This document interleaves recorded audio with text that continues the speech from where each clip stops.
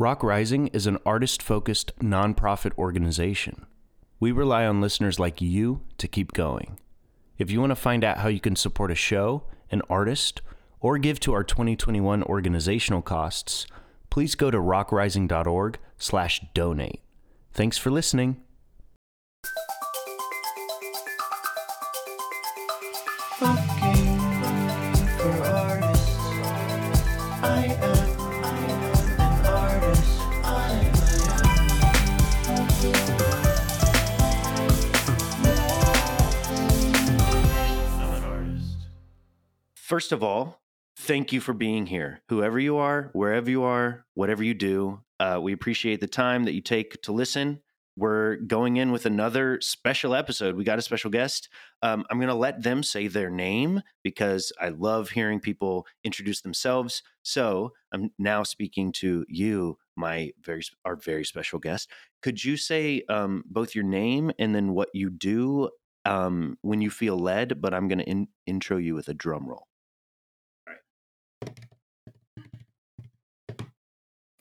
My name is Timothy Hutto. I am an artist, photographer, veteran, and rebel living and making art in New York City.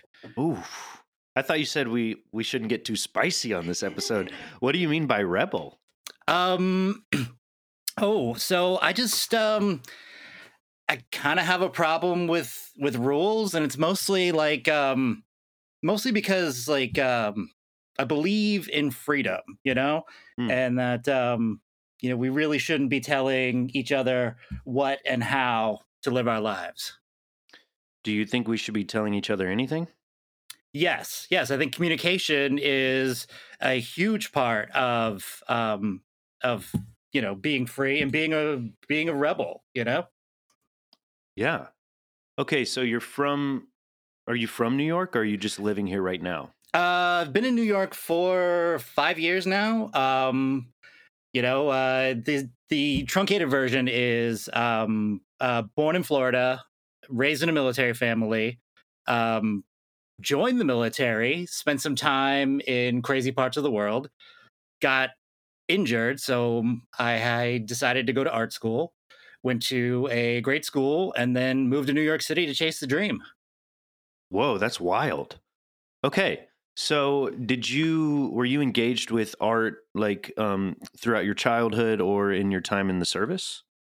All of the above. I always enjoyed the arts as a child and in my formative years.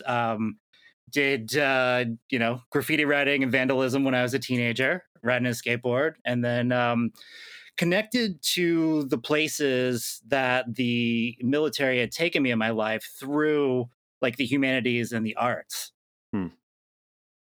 Wow. Where were you, if you don't mind me asking, where were you first like based and what'd you do with your time? I spent most of my time on the Eastern Seaboard. I trained as a enlisted naval aviator, aka a naval air crewman. I flew on the P-3 Orion airframe, which is a giant patrol aircraft, and then I spent my last few years of my career in the Middle East in a small island nation called Bahrain. Hmm. Did you, during your time in the service, did you make art? Yes, but only only like photographs to take the place of memories. You know what I mean? Right. That makes me curious. What's your first contact with art? How did you first kind of find yourself expressing yourself?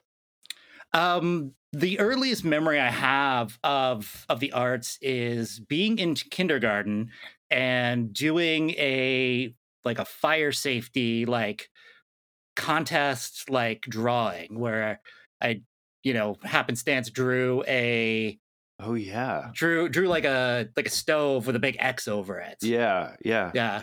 It was like a classroom challenge. Yeah. It was something to keep our hands busy as young children. Yeah. Also, I mean, instilling good lessons. I wish homework was kind of more like that throughout all of schooling. But okay, so you were in kindergarten, you started drawing. Where did that progress to? What'd you do next? Well, it won like an award for the classroom, but I never claimed the award. Were you too shy? Yeah, shy and like honestly, I don't think I heard the teacher say my name. Oh, okay. That's kind of like stereotypical as an artist to just kind of be like, whatever. Yeah, Oh, I head in guess the I'm, yeah, head in the clouds. head in the clouds, kind of a dreamer, you know. Okay, so how did you? I mean, just kind of to toggle kind of back and forth here.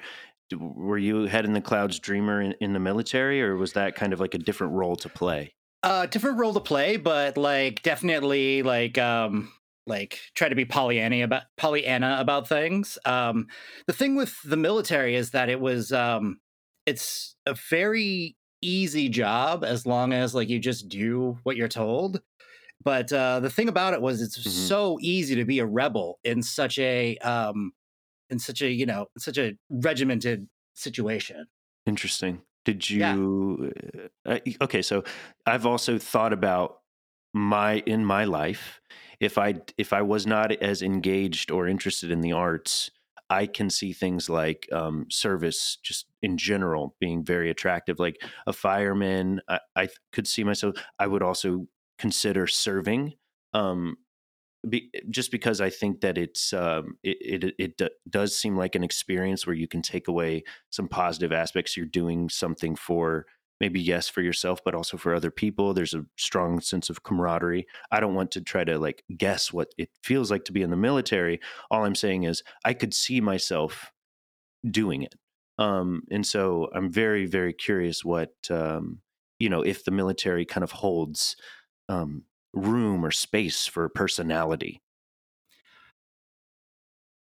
Space for personality is an interesting idea. There's definitely there is room for you to be your own person in that sort of situation. However, there's only so much tolerance in like the gears of such a vast enterprise. Hmm. Hmm. That makes sense. So then, kind of even talking about acceptance is a kind of a big leap if we're talking about tolerance being kind of a tiny window. Very much so. Okay, so from the military, if I'm not mistaken, you then came to the city. From the military, I abruptly finished my service and then um, immediately enrolled at the Savannah College of Art and Design. Um, SCAD. yeah, yeah, bees represent. That's awesome, dude. It is a monolithic institution in the arts, and Yeah. I attribute much of my success to the lessons I've learned there. So speaking of your success, um, I'm now speaking to the listeners. Whenever I'm going to work or doing anything in the city, there's not a day that goes by on my commute where I don't see Tim's work, which I think is like pretty. It's like if you're an artist, that's an aspiration that every artist would have is that if you are living your life, that some point along the way you engage with their work because what is your art if it's not being used or, if it's not engaging to the community? So I kind of want to ask you, A, what that feels like, and B, kind of like, did you see yourself getting there? Was this the plan all along, or was this kind of a natural progression of things coming out of a kind of a drastically different context? No, this was not the plan at all to be getting up in the streets. It's wild. You know, yeah, the plan was to move to New York City, work for famous photographers, take pictures of expensive things, and live that sort of dream. And COVID-19 happened, and like everybody's world changed, and mine Yes. especially. And I was listening to a talk by a couple consultants, Cham and Reed, and they were talking about how, as an artist, you have to think about the gallery versus the coffee shop, and you know, is it money or is it views, or like how do you want to be scene, and what people do you want to see you. And I was like, Hmm. well, I don't want either of those things. I want everybody to see my stuff all the time, like you know. So Yeah. I was like, I'll just take it to the streets, because in New York City, people are on the streets. You can do that.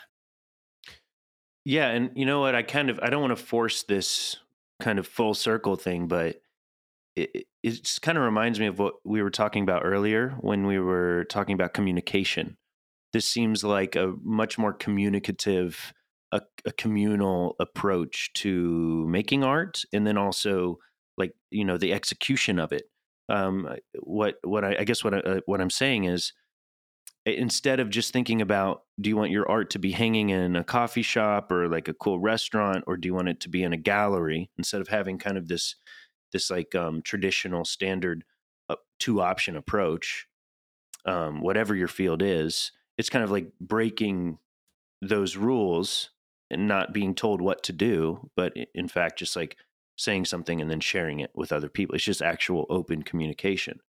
And I wanted to ask you, how much of your work do you think is political, and how much of your work are you trying to provide aesthetic to your community? Are you trying to say something? Are you trying to, just put beauty in places where you see canvas? Like, what's your thesis? What's your motto as an artist? I mean, speaking specifically to the stuff on the streets, it's to one, like, first and foremost, to get seen and be recognized stylistically. But Mm, also it's there to provoke thought. It's there to beautify otherwise tabula rasa spaces. It's there to sort of take back a bit of that public space that has been commandeered by people trying to sell us something. right. So in your art, you're not trying to sell anything. I mean, I'm not selling anything, but people are buying it. That's amazing. Okay. I'm really down with that. What are you drawn to in terms of style? You say that you want to be known or recognized stylistically. Um, because I guess, like you said earlier, but pre-COVID, you were taking photographs of expensive things. So kind of how has that shifted, since we're all like encouraged to basically go out less, see each other less? Yeah, so I guess how it's shifted is the objects that I'm using are much less expensive. They're more mass produced, more commonplace. And,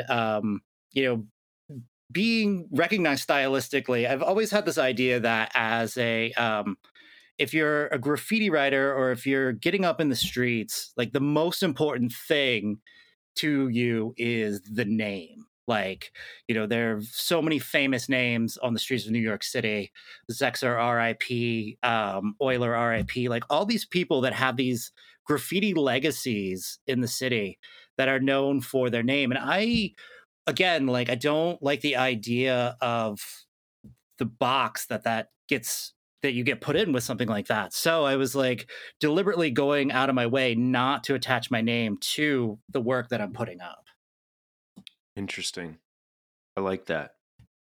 And that's also kind of coming back to the idea of leaving space within your work. So not only are you filling this otherwise, as you said, tabula rasa space, like empty blank canvas space, but you're providing aesthetic, you're providing design and style, while also allowing other people to kind of create their own. I'm looking Yeah, at your. and Oh, oh, go ahead. Go ahead. I was gonna say, yeah, and like the posters themselves are oftentimes like, sometimes they get weathered, sometimes they get, people go over them, sometimes people put their own comment or twist on them. Like, it really is because it's in a public space, it has this sort of living, growing characteristic to it that I really I love really that you vibe said on. that. I really love that you said that, because I'm looking at your website, and your work, just like the work that I see out in the streets, it looks very approachable. It's things that trigger specific memories from my childhood. Some of that is the colors you use. Some of that is like the actual pieces that you're using in the photograph or whatever it is. I don't really actually know how you do these things, but I guess what I'm saying is it looks like it's almost like, oh, I could do that, but if I tried, it would look really, really bad. So back to this idea of like growing and constantly morphing and like being able to kind of keep up with our life.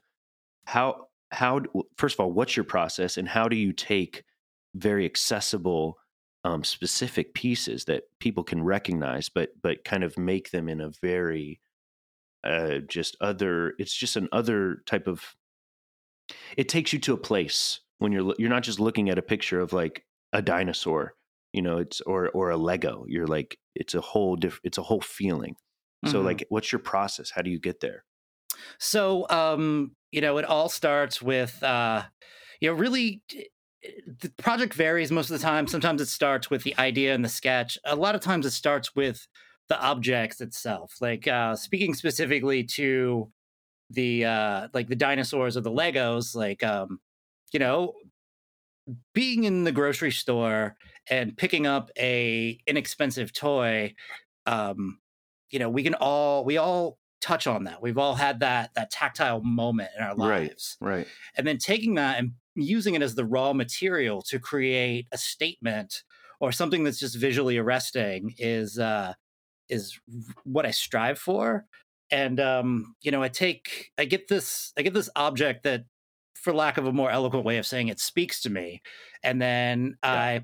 I think about it for a while. I do a few sketches, but then the muse speaks to me, and I get a rattle can and transform it into something greater than this dime store purchase.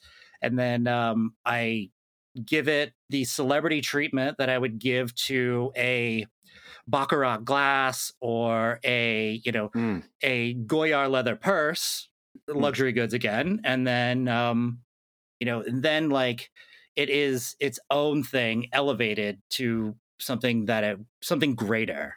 And then Wow. like I do some work. I do a bunch of editing, make sure that things are clean, and then I send it off to a commercial printer after a little design work and a bucket of paste and midnight mission. It's so funny because I feel like that's what good marketing is. Like that's what all commercials are striving to do, and you're doing it pretty flawlessly, yet you're not selling anything. Yeah, yeah. Like, am I crazy for not selling anything? I don't know. Because again, it's like going back to not telling people what to do. It's almost asking them to fill that for themselves. But the fact that you can provide you can evoke such a personal experience with your work, and yet you made it from such a personal place. Like it's just, I mean, it's literally what artists strive to do. Have you had any massive failures of like when you first started playing with these things that seem so accessible and you were like, wow, this idea really feels like it's come together, and you try the thing and you're like, wow, this looks like doo doo or something?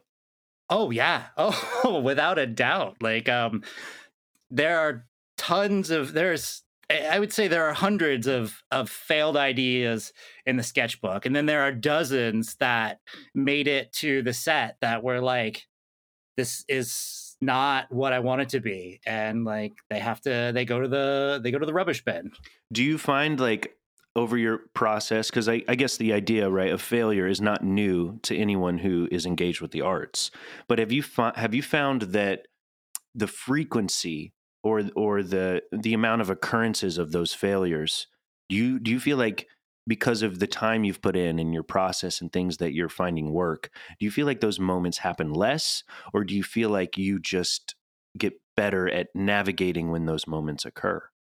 I think the moments happen more frequently, but I am less hard on myself as an artist. Wow. Um, yeah, like at a certain point, like working professionally, like I gave myself permission to do a terrible first draft.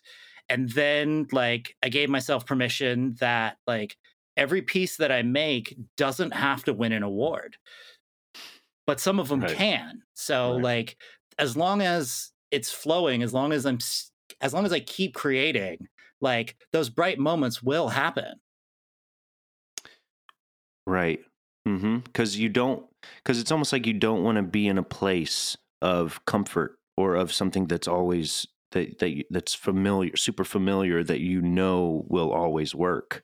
Because if you're trying to make things that are growing and changing and breathing, that inevitably comes with like failure or growing pains. Um, and I think that, just like with physical exercise, your body has to be in a place of vulnerability. You literally have to break down, muscle in order to grow more. And I think that, it's the same with an artist. So if we can find ways to kind of deal with that recovery, because the more we get into it, the more we push ourselves, the more challenges will present themselves. Obviously, the more failure that will happen, because like, I guess for instance, like I started before the pandemic, I was getting super into jujitsu. And even though when I started and I had no idea what I was doing, it felt like I wasn't failing. I was just growing. I was just learning.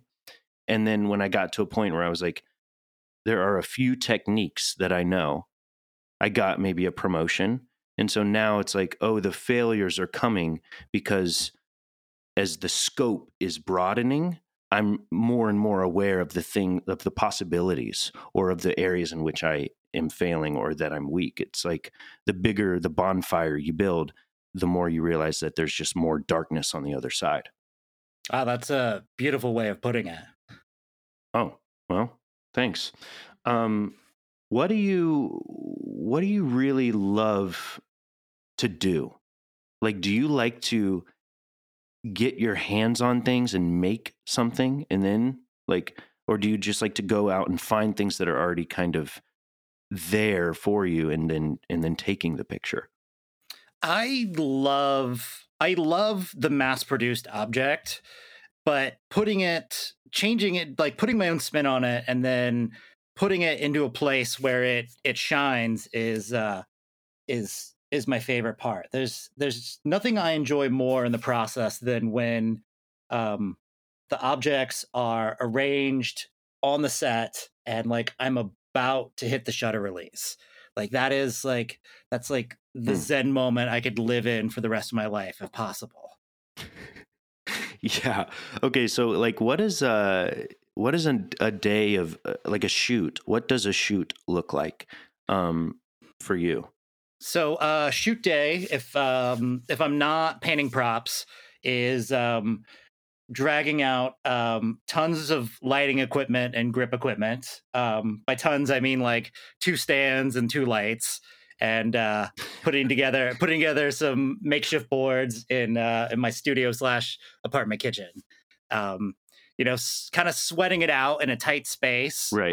for 5 hours probably, and then leaving with five or six sort of different setups, and hopefully five or six finished photos at the end of the day. Oh, that's awesome. That's really, really great. I love that. It almost feels like not to denigrate or like downgrade the quality of what you're doing, but it almost feels like a garage band, like gritty, like it's live, it's like happening. Like you were saying, it's sweating it out. It feels very intimate. But what's cool about looking at your art is it's very actually expansive, and it feels like it could be anywhere. And each of them look like kind of different places, different landscapes, different um, like literal tastes almost.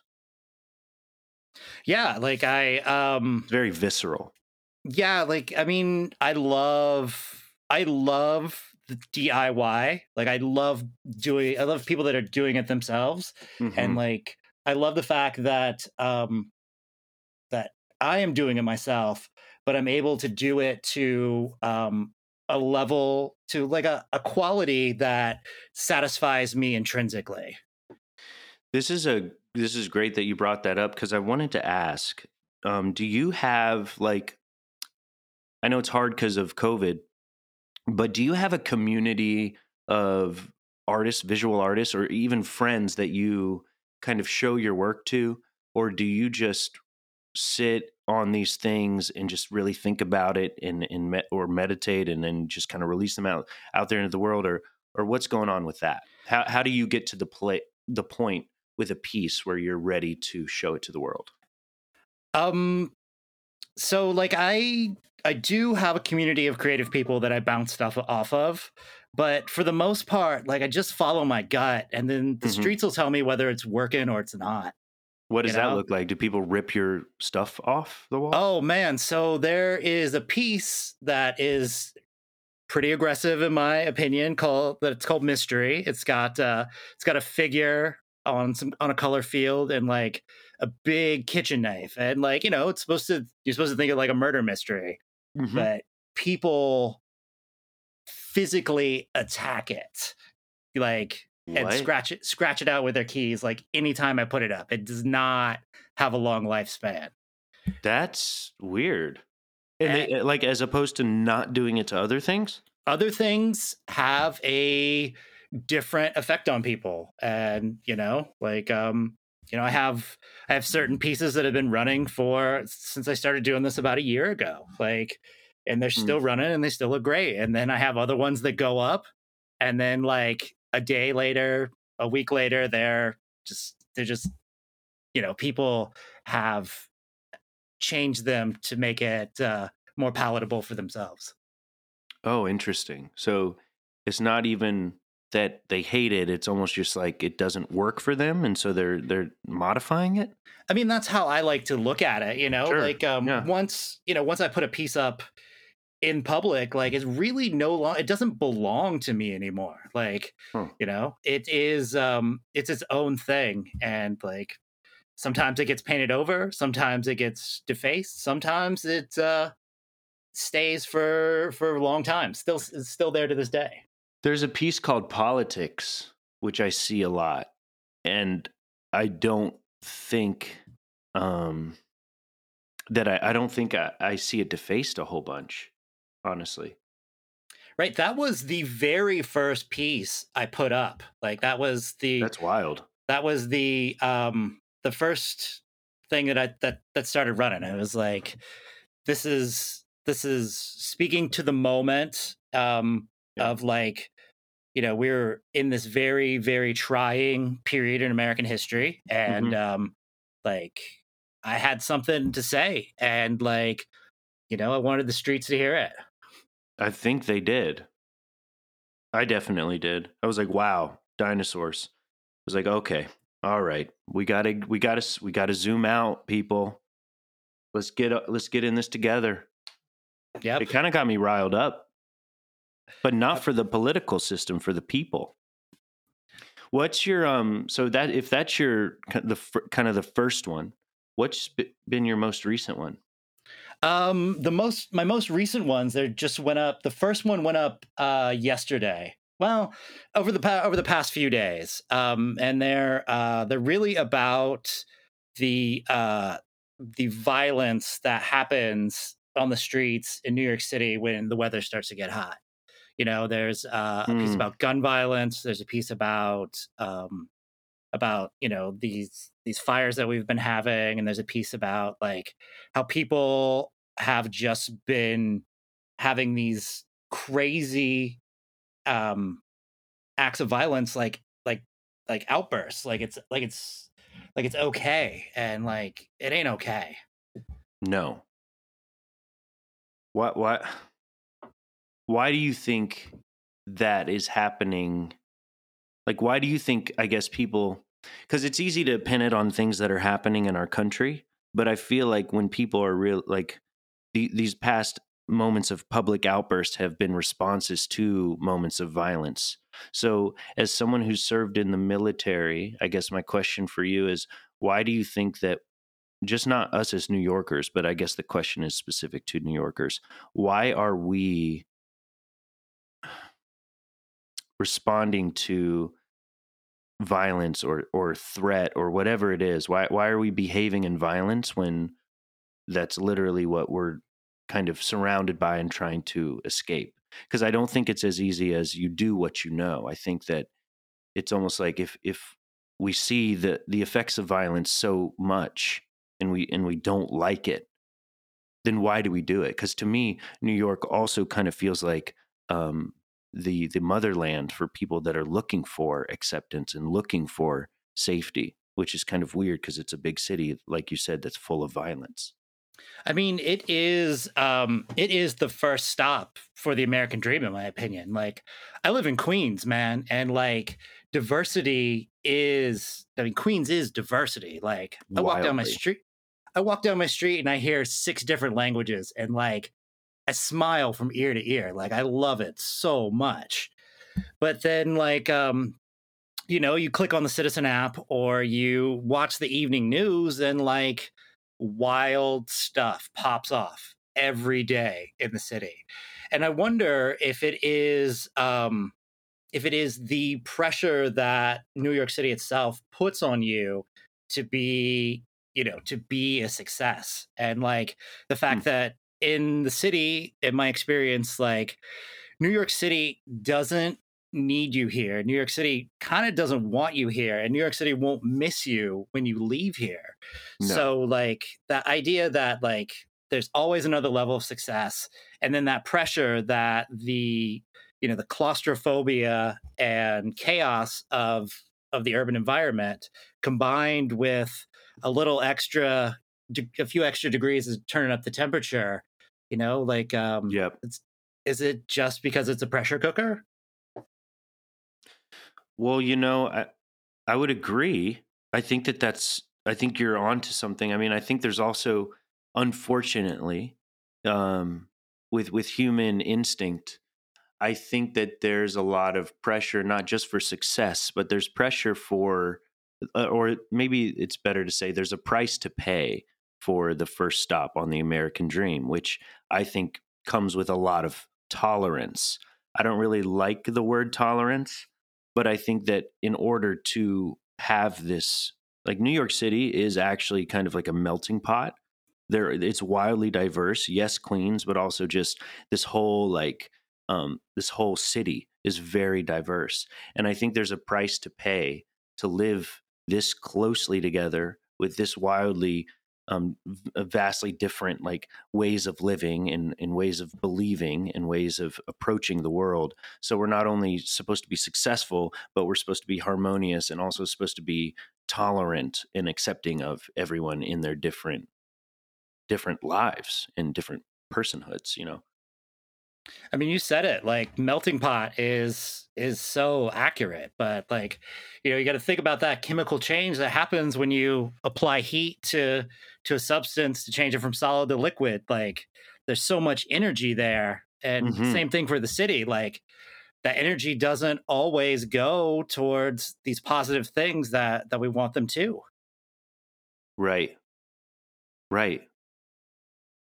So I guess like how much of how do you manage your energy? Because you seem to have a good scope on the city. Because I guess like any artist, if they're saying something that's poignant, if they're saying something that's relevant, then they have some sort of a scope. And so, how do you manage your energy living in this city that does have the characteristics of doesn't care that you're here, wouldn't miss you if you're gone, doesn't actually even really want you here? How do you not just um, live but kind of thrive in this type of pressure? Oh man, like what pressure is there? Like, it doesn't matter if I'm here or if I don't. That means So you don't feel pressure. I know, like I feel free. Like Hmm.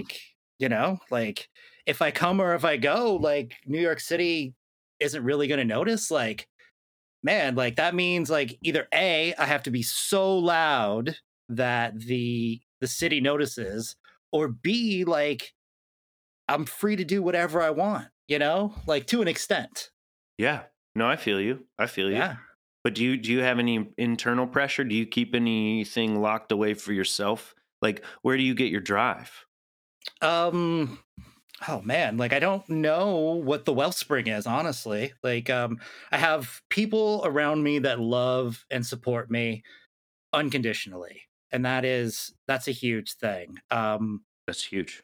Yeah, like and like you know hearing and seeing like when I first started putting up the work, like I was out regulating a spot or something, and like someone stopped, paused, looked at what I had put up, and then continued on with their day. And I was like it was a light bulb moment. It was like, that's what you're doing. Like you're reaching somebody for a fraction of their day, and like causing them to pause and contemplate. It was like, that's so powerful. And Hmm. it, like I got a little taste of that, and I was like, let's see how far we can push this. Let's see how far we can go with this. Right. And I love that it's coming from a place that isn't pressure. The pressure's off. You're kind of in that flow state, but it just yeah, it's just a very interesting way to approach the work, because I've had a lot of I've had a lot of guests on this show that are very interested, that are very interesting, and they're creating interesting things. And but they very much use the pressure that they feel from the city. They very much use the pressure that they put on themselves. And so it's just a very refreshing way to hear someone going about their work. Because there's a question that I'll probably ask, or something like the question I'll ask at the end of the episode. But like when people ask me what my dream, I used to act or whatever, and they were like, "What's your dream role?" And I was like, I don't necessarily have one. My dream role is to just, make connections with people, to be in the rooms with people that are also wanting to be in that room, and to like make something bigger than ourselves. And it's just really cool to see someone doing that in a city that is very pressurized, and you're doing it from a place of like, nah, it's chill. Like, I'm free, baby. Like, just chilling. That's so cool. And I also think it comes through in your work. I mean, there was a very significant part of my life where my day to day was stressful, and it was serious, and like the consequences were grave. And these days, like, Yeah. man, I'm just like I'm making art, and I'm reaching out and touching the public, and like the consequences are a lot less so for me these days. So like I'm just gonna roll with it. Yeah. Okay. So I think it's really cool that you can do that in this city, because, like I said, a lot of previous guests on the show are not in the same situation. Maybe people like even listening right now, maybe like, I wish I could kind of get a taste of what that feels like. This may be a reach, but do you have any advice for maybe even a young artist who's just trying to figure out how to do the thing? Like, how can you approach this from a pressure free perspective? So in my artistic practice, like when I was early on, when I first started doing creative work, like I had all of this energy that I was pouring into doing if the assignment was to do one sketch, like I would do 10 sketches. And like if the finished product was supposed to be one framed matted piece, like I would show up with two.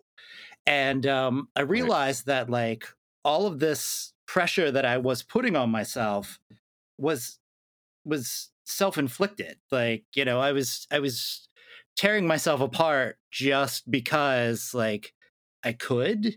And then I realized that like I didn't have to do that. I still have to do the work and I still have to put in the hours, but Right. like I don't have to lose sleep and I don't have to destroy myself for the sake of my art. I think that there has been a lie that's been fed and then eaten, and it's actually a lot of artists' daily diet. That you have to be living in kind of like a state of agony, whether it's from external circumstances or it's self inflicted, but you have to be living in sadness. Things have to be kind of broken in order for you to make good art. And you're standing here saying, or sitting on this call saying that that's not true. And, I would agree with you. And I'm very interested to see what type of a world we would be living in, even if it's just the artistic world, the artistic community, what type of community we would have if more people approached it that way. I know we'd have a better city. That's for sure. I think that you don't have to suffer to be creative. But back to your analogy about speaking about, physical tasks and exercise, like, Right. Like if you ride a bike over a bridge for the first time, like it's gonna be painful. Like you're going to be out of breath, but the more you do it, the faster you go over that bridge, but you're still out of breath, Yeah. Yeah. So it's almost like you don't need to judge being out of breath. Being out of breath is being out of breath. It's just a state of being, right? Just like art making. Is there any medium that you wouldn't do or that you haven't done that you're very interested to get into? So I am not an illustrator. I am not a painter. Like I don't You do paint sometimes. I mean, I have painted in my sketchbook and things like that, but like you painted the streets a little. I mean, fair play. Like Okay, I have like I'm just saying, it's cool. I have, but it's not my strong suit, I got you. Okay, got you. So illustrating or painting? Yeah, like do you want to try or are you set? I'm good. Yeah, there are people that that is their passion in life, and it is not mine. I can write songs for hours on end, but one thing that I've recently come to accept is like I'm not going to mix or master. And there are people that do that, and that's not a thing that I'm probably going to do ever. And I think it comes back to that thing of like energy, or just even just having a scope. It's like you can be interested in the thing without then pouring yourself into the thing.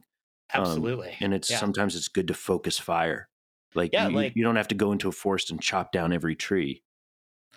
No, and nor should you. Like there are experts at these things for a reason. Right. What would you say your expertise is? Oh man, like I don't even know anymore. Like I would say my expertise is in color, in light, and in composition. I also mix up a really good batch of paste to get things to stick and stay colorful on the streets. Oh, okay. I love it. This is kind of a weird question, but in your exploration of light, have you ever gotten into some truly weird places? Like as far as like physically, or as far as like psychologically, like emotionally? I guess like, no, more the latter. Yeah, not physically, because it's light. You can manipulate it, whatever. But have you gotten to a place like in your own art making where you're like, this is some crazy stuff right here? Yeah, absolutely. Like taking a step back afterwards and a little bit of perspective, you're like, man, sometimes this is weird stuff, Yeah. Like I have a series I'm working on right now, like new stuff that is kind of about like my experiences during our lockdowns in New York City and COVID-19 in general, and um it's weird, man. It's visually and like emotionally. Yeah. Is it do you enjoy releasing work that is like that? Do you enjoy making work that is like that? I do, but it scares me. Yes. Yeah. Yeah. I think what's interesting, I've been having conversations with some friends around the idea of courage and what it is to be a courageous person, and it's actually has nothing to do with like um not fearing the thing that you're facing. It's like having courage is facing the thing that you have fear for. And so I think that is almost a way to view being courageous in our art in a way that almost takes the pressure off, because we're not asking of ourselves, and we're not asking of each other to not be afraid. We're just asking that we do the thing in the face of the fear. Right, right. The proverb is what? If you're the only person that knows you're scared, then you're a brave man. Ooh, okay, all right, I love that. Wait, that's a proverb of the Bible? No, I think it's like I couldn't tell you for sure, but I believe it's just like an Irish drinking proverb or something like that. Okay, this is really kind of offbeat here, but it's like this is kind of also random, but this reminded me. Did you know that the swastika is actually? I mean, do you know where its origin? I believe it's a Hindu symbol, right? Right. Yeah. Yeah, but I don't know much beyond like the perversion of it by the Nazi regime. Oh well, they completely took it and messed it up. But I was talking to Julie earlier about how it is a Hindu symbol, and it means like well being, or Hmm. it's actually like a symbol that means something quite beautiful, and it's a shame. You know, it's a shame when people take something and then they try to make you do something, right? When they're trying to sell you on the thing. So here we go again, full circle. Like, you don't got to sell people anything. There's no pressure to buy anything. Right, right, absolutely. Like like the idea that the public space has been turned into just a marketplace for our attention to sell us stuff is, it's tragic. Like, you know, like Yeah. And speaking of that, do you think that it's necessary to have an Instagram as an artist? I think it is necessary to have an Instagram, but Dang. I don't use it I don't use it as this gallery space for Mm-hmm. lack of a a better way to put it. Like, I put up work that's specifically for Instagram. Hmm. Like, I share stuff on the streets as my stories just because that's the way you would see it on the street, and then like that's the end of it. Like, Okay. you know, social media is You do it personally, like you do your Instagram. yeah, like What it is your takes Instagram? Do you want to plug it? yeah, it's at Timmy Ache, TIMMY_ACHE. It's like a stomach ache. It's just a little cuter. Timmy Ache. Oh, that's kind of cute in a cool, just cute way. That's awesome. It's a little juvenile, but like Timmy Ache. not trying to take life too seriously these Yeah, days. I mean, it definitely sticks. Okay, so do you think it's necessary to have a TikTok as an artist? I personally do not have one. Like, I think I've aged out of that demographic.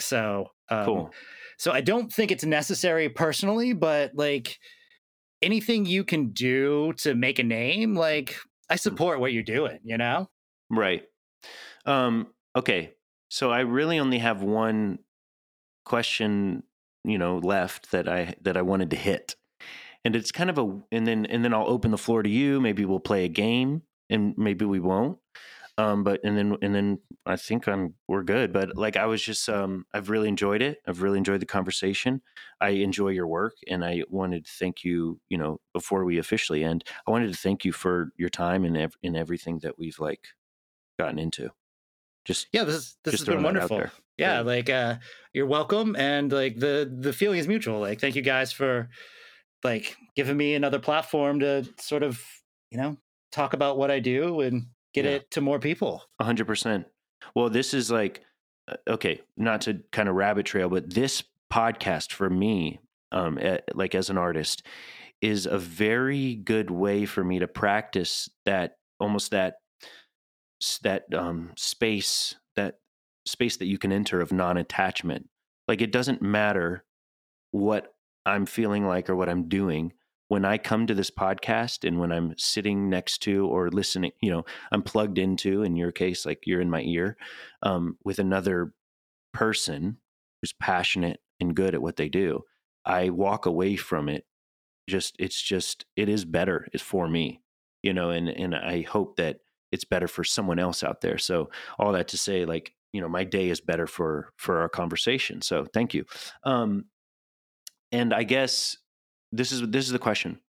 If I presented to you in any machine where you can get into this machine and go anywhere, do anything, be anything for any length of time, what would that look like? So anywhere, anytime, doing anything, As anything. as anything. Oh, Right. okay. So Right. I know where I would go. I would go to Paris. I would be in Paris. I love it. Yeah, what time I would be there would be is like is kind of killing me. Like, I don't know if I would be there in like the 70s or the 80s, like when Right. like the famous like street artists were emerging from that scene. Definitely not the 2020 though. No, like not Not COVID times. no, man, like things are hard. And then like what I would be is I would be doing the same thing that I'm doing now, just, different time, different place, different state, Right. Dude, that's crazy. That's a really, I like that answer. Cause like you could go as wild as like, I wanted to be, the moon when the earth was, like 50 billion years ago, or I wanted to be the moon when Buzz Aldrin first stepped on it. And I wanted to know what it felt like to finally get massaged or something. I mean, my wants and aspirations are just more human than that. Like all that cosmic stuff is terrifying and out of my depth. Is that on kind of like a real no joke personal level? Like it's kind of like you're not into it?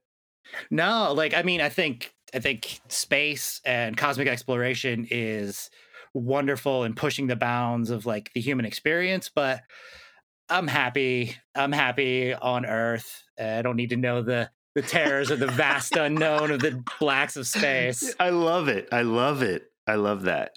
I mean, being on Earth is great in many ways. Yeah, but the vast unknown it's just that, the vast unknown. And if you want to know anything else about the vast unknown and not Timothy Hutto, you should check out Neil on YouTube, Neil deGrasse Tyson blowing a kid's mind when he asks about when two black holes merge. If you're just interested, and that's to anyone listening, not you, Tim, because I know you don't like the cosmic stuff. Wow, those things can eat stars. Like that's it's literally like the definition of terrifying. Right. It's like, no, thank you. I bet in space next to black holes, there are like big cosmic signs that say wrong way, turn around, like head back now. Yeah, very like Bugs Bunny situation. Like I bet it gets weird out there. Speaking of light, I mean, it might be cool to capture some of the stuff that's going on.